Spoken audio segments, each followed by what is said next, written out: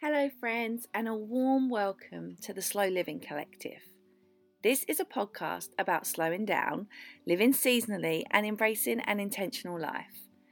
So, introductions. I'm Amy. I'm a 30-something mum of two, homemaker, home educator, and allotment gardener. And these podcasts are love notes from me, sharing the things that I sometimes need to hear myself as well. In these episodes, I'm going to delve into what it means to walk a different path, to stepping outside societal norms and embracing all the beauty that it provides. From educating our children outside of the school system, living in a small home by choice, surrounding ourselves with a life of intention instead of living a life by default. I welcome you to come on this journey with me and open your mind to maybe a different way of living. I hope you find what you're looking for within the words of these podcasts, and I hope they speak to you in your own unique way.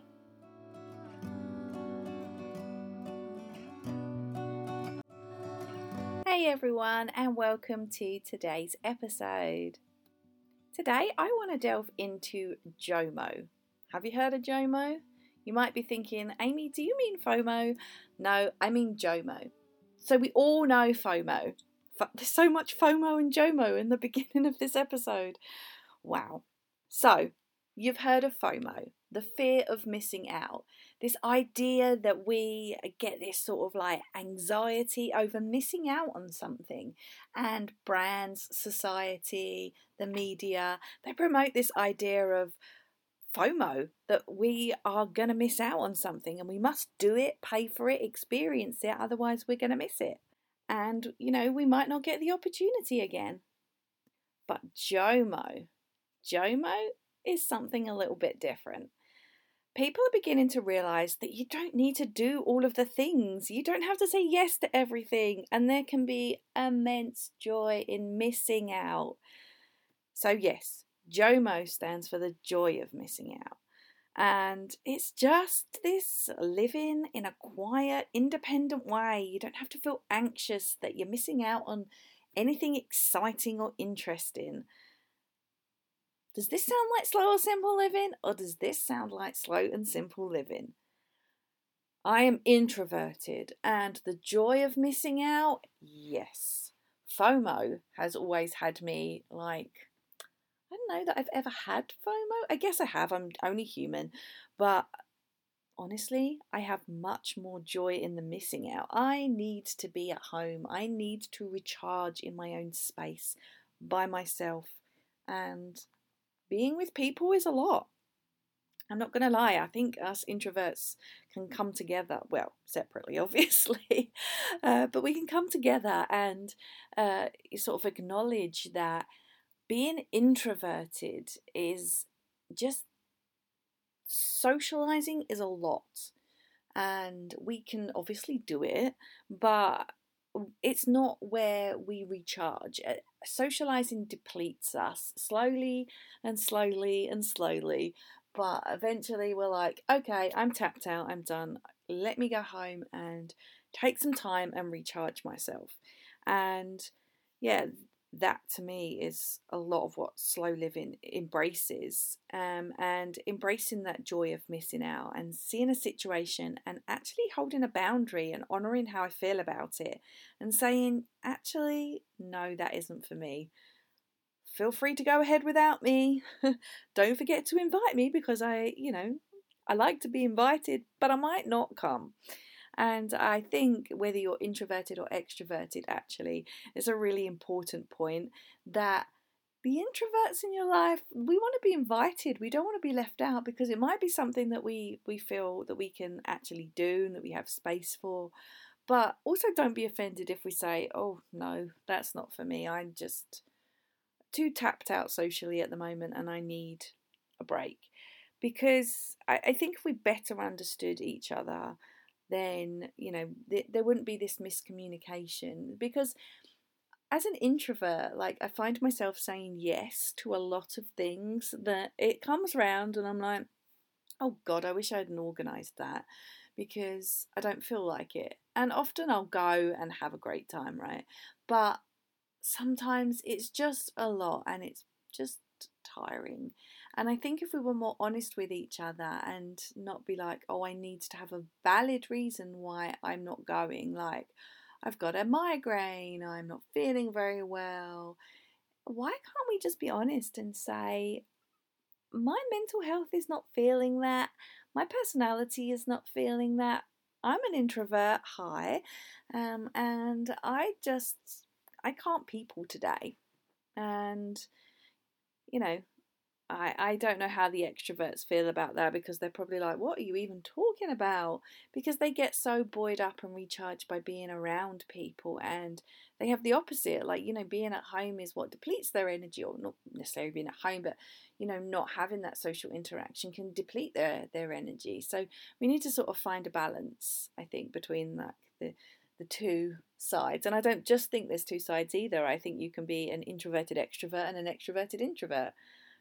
Not psychology minded. I don't know the ins and outs, but I just do know that as an introvert, I need that space. And too often in our society, we're taught to we want to embrace the next big thing, to always want bigger and better, whether it comes to what we own, what we do, the home we live in. It's always deemed that we should be reaching for more, stretching ourselves bigger, better, more expensive. And we're always expected to want to upsize our homes, which I don't personally get. And that usually comes because we're growing out of our current space, quote unquote, there. But it's really mentioned that instead of like reaching for more, always increasing our mortgage debt, stretching ourselves financially to just fit our stuff into this bigger space, we could actually instead actively work on fitting inside the space we have. Novel idea, I know. Because a lot of it is a stuff problem and not a space problem. We have too much stuff and therefore we outgrow the space. If we reduced our stuff, the space would probably work quite well for us. And of course there are, instances where that's not the case. I actually consider myself to be one of those, because eventually, somewhere down the road, I currently live in a 2-bedroom split level flat, and at some point much further down the road, I will want to give my children the opportunity to have separate bedrooms. And that is because I want them to be able to honour themselves and honour the space that they have, and have that important space to themselves if they need it. And I am also in this situation, I was going to say unique, but I guess it's probably not unique at all, in that I think, and I'm projecting here, I think that my daughter is extroverted. And so I'm an introvert raising an extrovert. It's an interesting situation. And so, even though she doesn't know what FOMO is, like, I guess sometimes I see in her a little bit of FOMO. So it's just about balancing everybody's expectations. As far as my son goes, he's not even 18 months yet.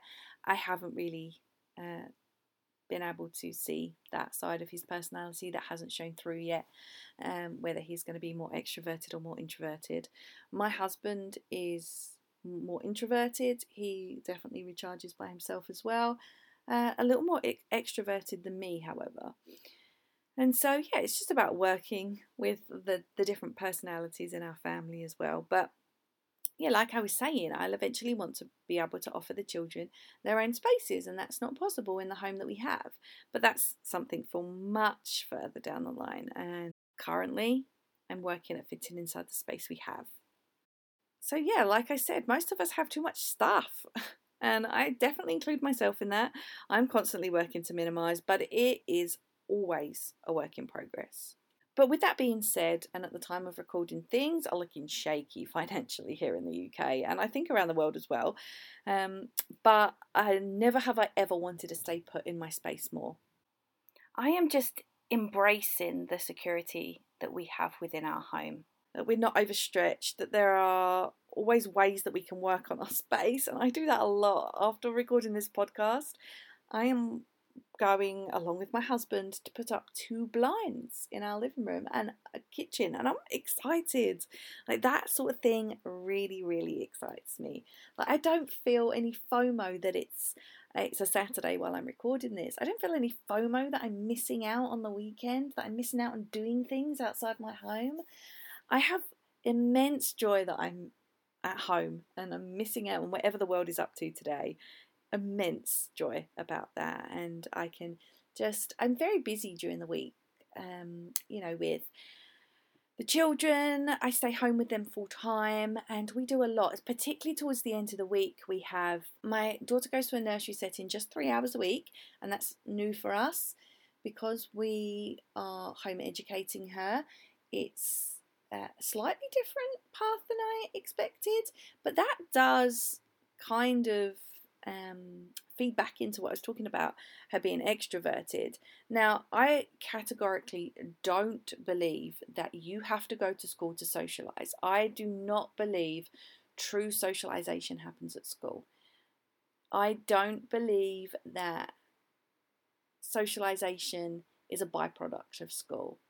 And I think there are many, many, many different ways that you can socialise when you're a home educated child. And obviously, as her parent and her home educator, I guess, but the facilitator to her education, I know that it's up to me to provide those opportunities where she can socialise and meet people of all different ages, backgrounds, everything.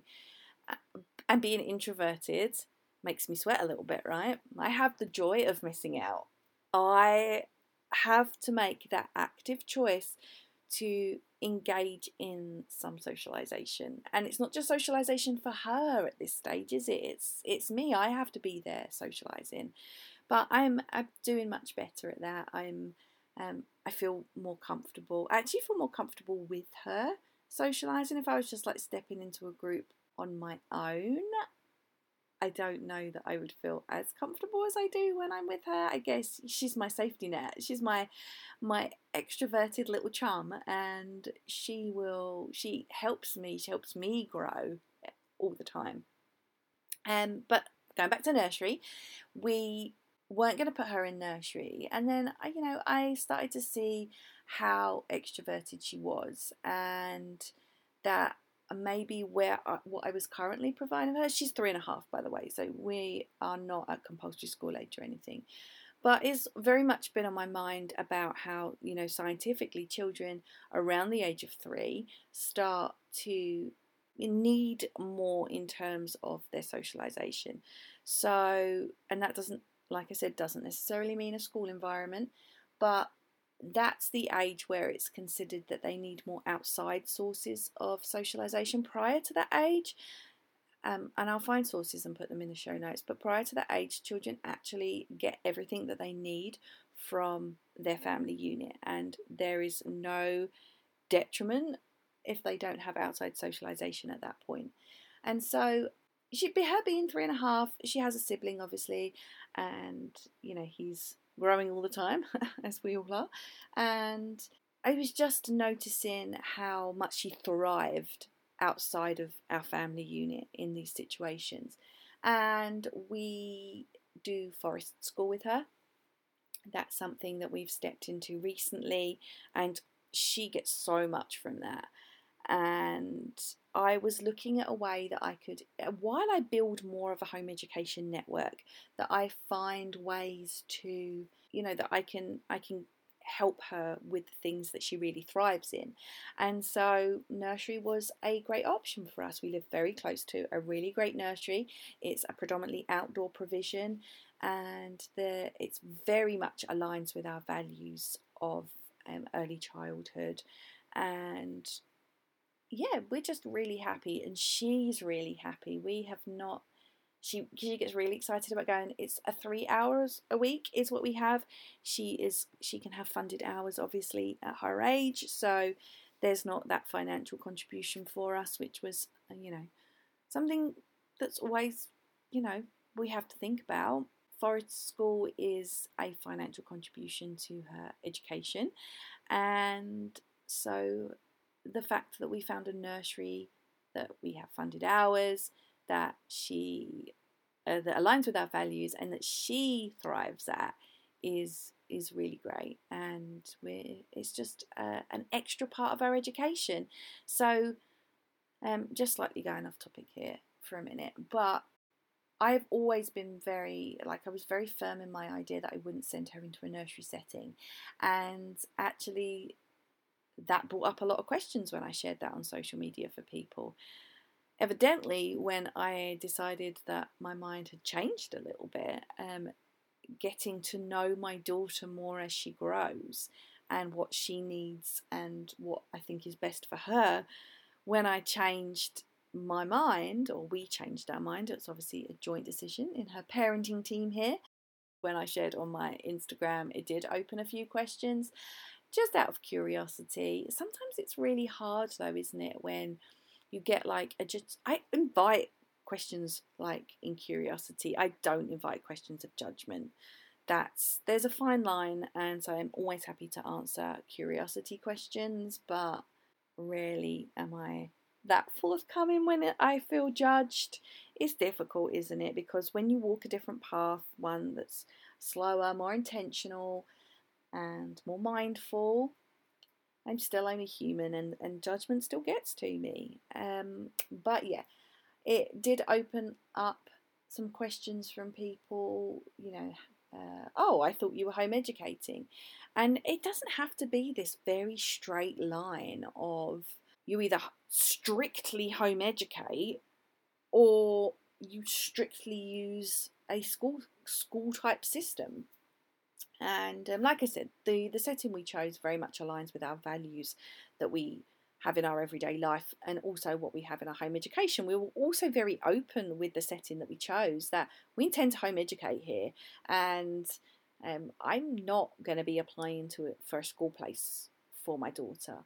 And they were completely like, okay, like it wasn't it was like we were picking different kinds of ice creams. There was no judgment from my daughter's setting about the way I intend to educate her in the future, just full on support. And that was another reason why I just felt really passionate about this setting for her. I think it's important to remember that we change and our ideas evolve, and it's not so much like, oh, you've changed your mind. Why? You said you would never do that. And yeah, I did say I would never do that. But actually, you're right. I have changed my mind, and it's completely okay, because my parenting is always evolving. My thoughts are always evolving. Who I am as a person is always evolving. And most importantly, the thing that I have always said when it comes to our daughter's home education is that I want to follow her lead. If she comes to me and says, I want to go to school, and that's a possibility, right? If she comes to me and says, I want to go to school, then, I'm going to facilitate that for her. I'm going to explain to her the differences between being educated at home or being educated in school. And if she is determined that she wants to try school, then I'm not going to hold her back from that. And I think that's a part of our life that I really, really hold on to tightly, because I know when the judgment comes that there are people who wouldn't offer that in reverse. If a kid was in school and they really wanted to be home educated, not every parent would facilitate that for them. And so it's important to me that I absolutely am open to change and open to following what she needs. So like I said, a lot of that was about facilitating her in what she needs, and maybe just disregarding some of these firm ideas that I had for myself. And there's judgment on all sides. Home educators can be super judgmental as well. Most of them are absolutely lovely and, follow this blurry line down the middle where, children do go to a nursery setting or a preschool setting.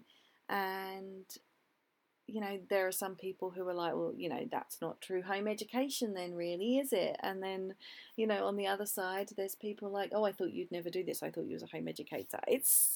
But most people are in this blurry area where, they understand that, you can actually do everything, and it can just facilitate what you do within your home and what your intentions are long term. I feel like I'm going way off topic, but it feels like it's an important differentiation to include here. Wheedling this back around to FOMO and JOMO, the joy of missing out, on some of these like real structured parts of life and of society as well. It's not just about the socialization aspect. It's about, the joy of missing out can be these things that are really woven into the fabric of our society. Educating in school could be one of them. And, there's an immense joy in choosing a different path and missing out on these things that are sometimes feel almost predestined to us. I'm really grateful to miss out, and I'm really grateful to be able to step away from things. Like I said, it's a privilege, it really is, and this pressure is really inherent in our society. And instead of us always looking at ways to make things work, the easier option is to do the next big thing, buy the next shiny, bigger thing, and bigger isn't always better.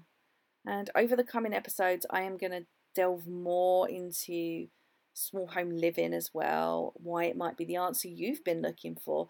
But I'm also going to delve into more about home education and our thoughts around that, because I think I've got a lot to say on that. And my way isn't established, and it's not the only thing you can do, both in actually in all areas of my life, whether it be small living, simple living, slow living, home educating. I'm just working things out, and I get a lot of joy from just being in the present and figuring out what feels right and what feels authentic.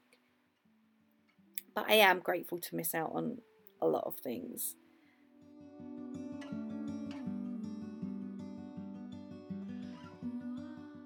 Now, going back a bit, when it comes to stuff, most of us have a lot of it. And we have a lot because that's what capitalism and a consumer culture requires of us. It wants us to have, it wants us to be like that. It wants us to work so we can spend our money, so we need to work for more money, and you just get trapped in this vicious cycle.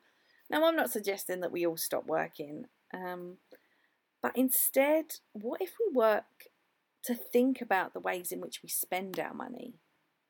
But like I said, the joy of missing out doesn't just have to be the joy of missing out on a social event and staying home and being cozy and like, okay, it's getting colder now, I'm not going anywhere.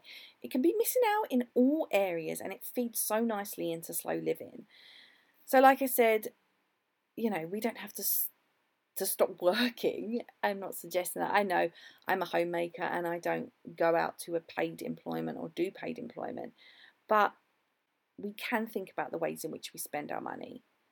Fast fashion is a common area where a lot of our money is spent, and I think fast fashion is an absolute scourge of modern society. A throwaway clothes culture where we splurge on our money for that dopamine hit, which wears off incredibly quickly, and then we're lumbered with more stuff. Then we don't fit in our spaces, then we need to move house. It's a vicious cycle. But aside from that, fast fashion is toxic, physically toxic, like chemically toxic. But what I was actually referring to was the condition the workers are forced to work in, how little they're paid, how little accountability is for their welfare. But these companies, they know they've got us hooked, and they know how our minds work, and they are very clever at capitalising on that and able to profit off the misfortune of their workers. And fast fashion, as gross as it is, for many it's the only affordable option, and it's incredibly privileged again to be able to say stop buying fast fashion. But it's about being mindful about how we use fast fashion. If you have the ability and the privilege to not use fast fashion, then that is obviously a great option. Many people don't, and at a time when prices are rising like exponentially, this affordability is going to become more commonplace. And if you need to use fast fashion to be able to clothe you or your child for essential things, then you've got to go ahead and do that. The liability, it doesn't lie on you. It lies in these big companies, and whether we have to purchase from them or not, we can actually push them to do better and pay their workers a fair wage. And slow fashion is the opposite of fast fashion, is often touted as buying these key pieces that will last longer, be more versatile, and most importantly, have this accountability through their production chain. But it doesn't just have to be that. And it does, a lot of slow fashion does come with a price tag, because that's the cost it costs to make these changes. But we're so used to this fast fashion, cheap clothing industry that it feels unaffordable to many, and it is unaffordable to many. But slow fashion can also be so much more than that, and it doesn't even have to be purchasing at all. In fact, I bet if you went to your wardrobe right now, you have plenty of clothes and you don't really need any more. And that's something I've really been working on, because I've obviously indulged in fast fashion in the past, and I'm not totally at the place where I don't engage in fast fashion. A lot of the children's stuff is second-hand. Sometimes I need to buy them things, and they need to be affordable. I have a budget to manage like anybody else, and with only one of us working, and us setting our life up like that, we have to, still make sure that we can manage and we don't overstretch our means. And so second-hand is great for the kids, and for myself as well. I'm getting into doing that more, but sometimes I need something and I need it to be affordable. And so sometimes fast fashion is it. I do my best, and that's all any of us can ever do. So slow fashion can also be like wearing your clothes until the end of their life. It can be about make, do and mend. Replace things only when they're needed, buying secondhand, donating your unwanted clothes to those who need it, to charity shops. You can use things like eBay or Vinted to get yourself some little extra cash. For me, purchasing clothes is something that I now only do if it's absolutely necessary. And that includes even when I'm purchasing secondhand, because everything has a footprint, even when it's secondhand. So at the core of it, it's not purchasing unnecessarily. And like I said, a lot of the kids' stuff is secondhand I get from friends, and I'm really grateful for that, because it means we don't have to go out and purchase items for them. And some of these clothes, they're going through their 4th or 5th child, and they're still in great condition. They're perfectly fine. I'm also working on mending items that I could have a bit more life maybe, and making do with what I have, and trying not to give in to the notion that I need something new. So that's so ingrained in me though, in all of us, and it can take a while to change that thinking. And there is a huge joy in missing out and stepping away from consumer culture and reprogramming your thinking around it. It's not easy though. It's really not easy. We've been brought up in this society, and it just feels second nature. And sometimes we do need to buy things, of course we do, but more often than not we buy things because we want to, and not just because we need to. And I'm not judging. I honestly have, argued with myself all the time about when I'm buying stuff. And actually, when I prepped this episode, I'd argued with myself for the previous 24 hours about whether to spend money on some self-adhesive contact paper for £10 to cover my daughter's table. Did I need it? No. The table was fine as it was, and it would have been fine. But did I want it? Yes, I did, because it was black and the rest of my furniture was white. And this is an old table that I had dug out from the depths of the garage that we had in our rental property, and we haven't had it since we've moved here, which was 6 years ago. And I wanted it for my daughter's bedroom, but I wanted it for her bedroom, and all the furniture in there is white, and I didn't love the black. It just didn't fit. It didn't fit with the brightness of the room. And ultimately I bought it. I am not perfect either. But actually, on the flip side of that, creating our home and our space is actually really important to me as well. The way things feel and flow within my home is important. So I didn't need it, and I wanted it, and I bought it, and I'm happy with that decision. I also questioned myself over buying some draft proofing tape for our windows and doors, which is arguably much more important as we head into winter. And I bought that too. and then I bought it again so I can do every window.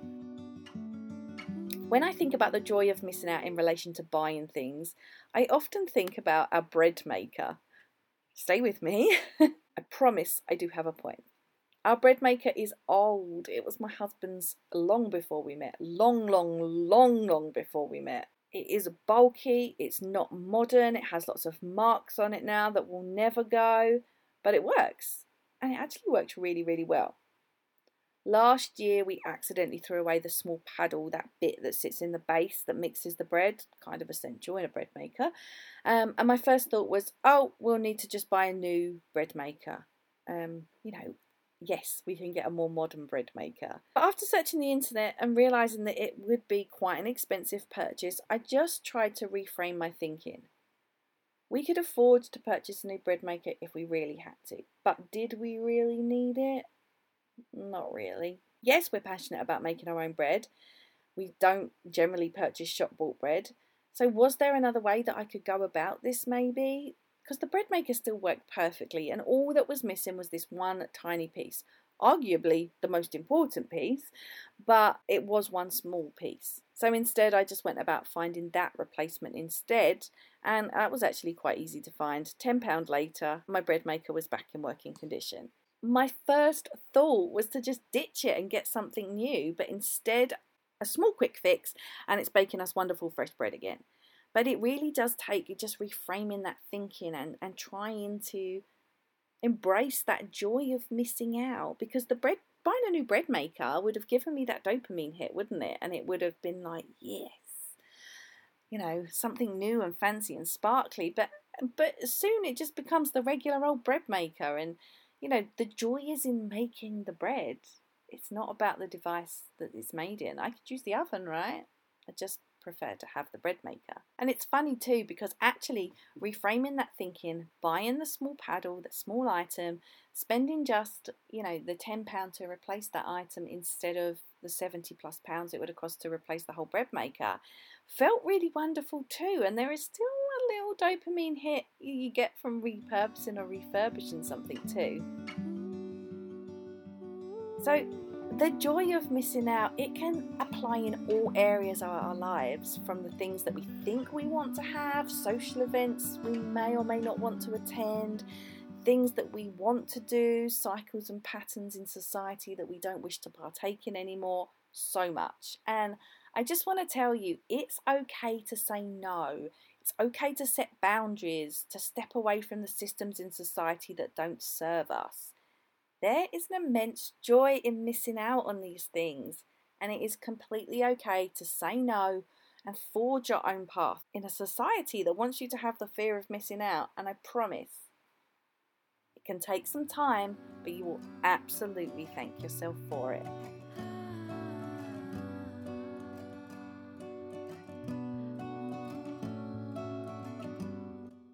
Thank you so much for tuning into today's episode. I am beyond grateful to have you here. Community is so important, so I would love to chat with you over on Instagram, because Instagram is kind of my jam. You can find me over on my account, which is @lifeonplot44, and you can also find me on the.slowliving.collective. I will link all of the links in the info, the show notes and everything, so you can see exactly where you can find me and where. My podcasting friends have always told me that podcasts live and die by their reviews, so if you're able to leave a rating or a review on this one, I would appreciate that so much. And of course, if you're able to share what I do here on your social media platforms, I would be so grateful too. In this episode, I also mentioned my podcast I do with Talia. You are welcome to come over there and join us. We talk about everything. Honestly, everything. You can find us at Slow the Heck Down Pod, and you can obviously search us wherever you listen to your podcasts, and our podcast is called Slow the Heck Down. Thank you again for tuning in, and I will be back soon with another episode.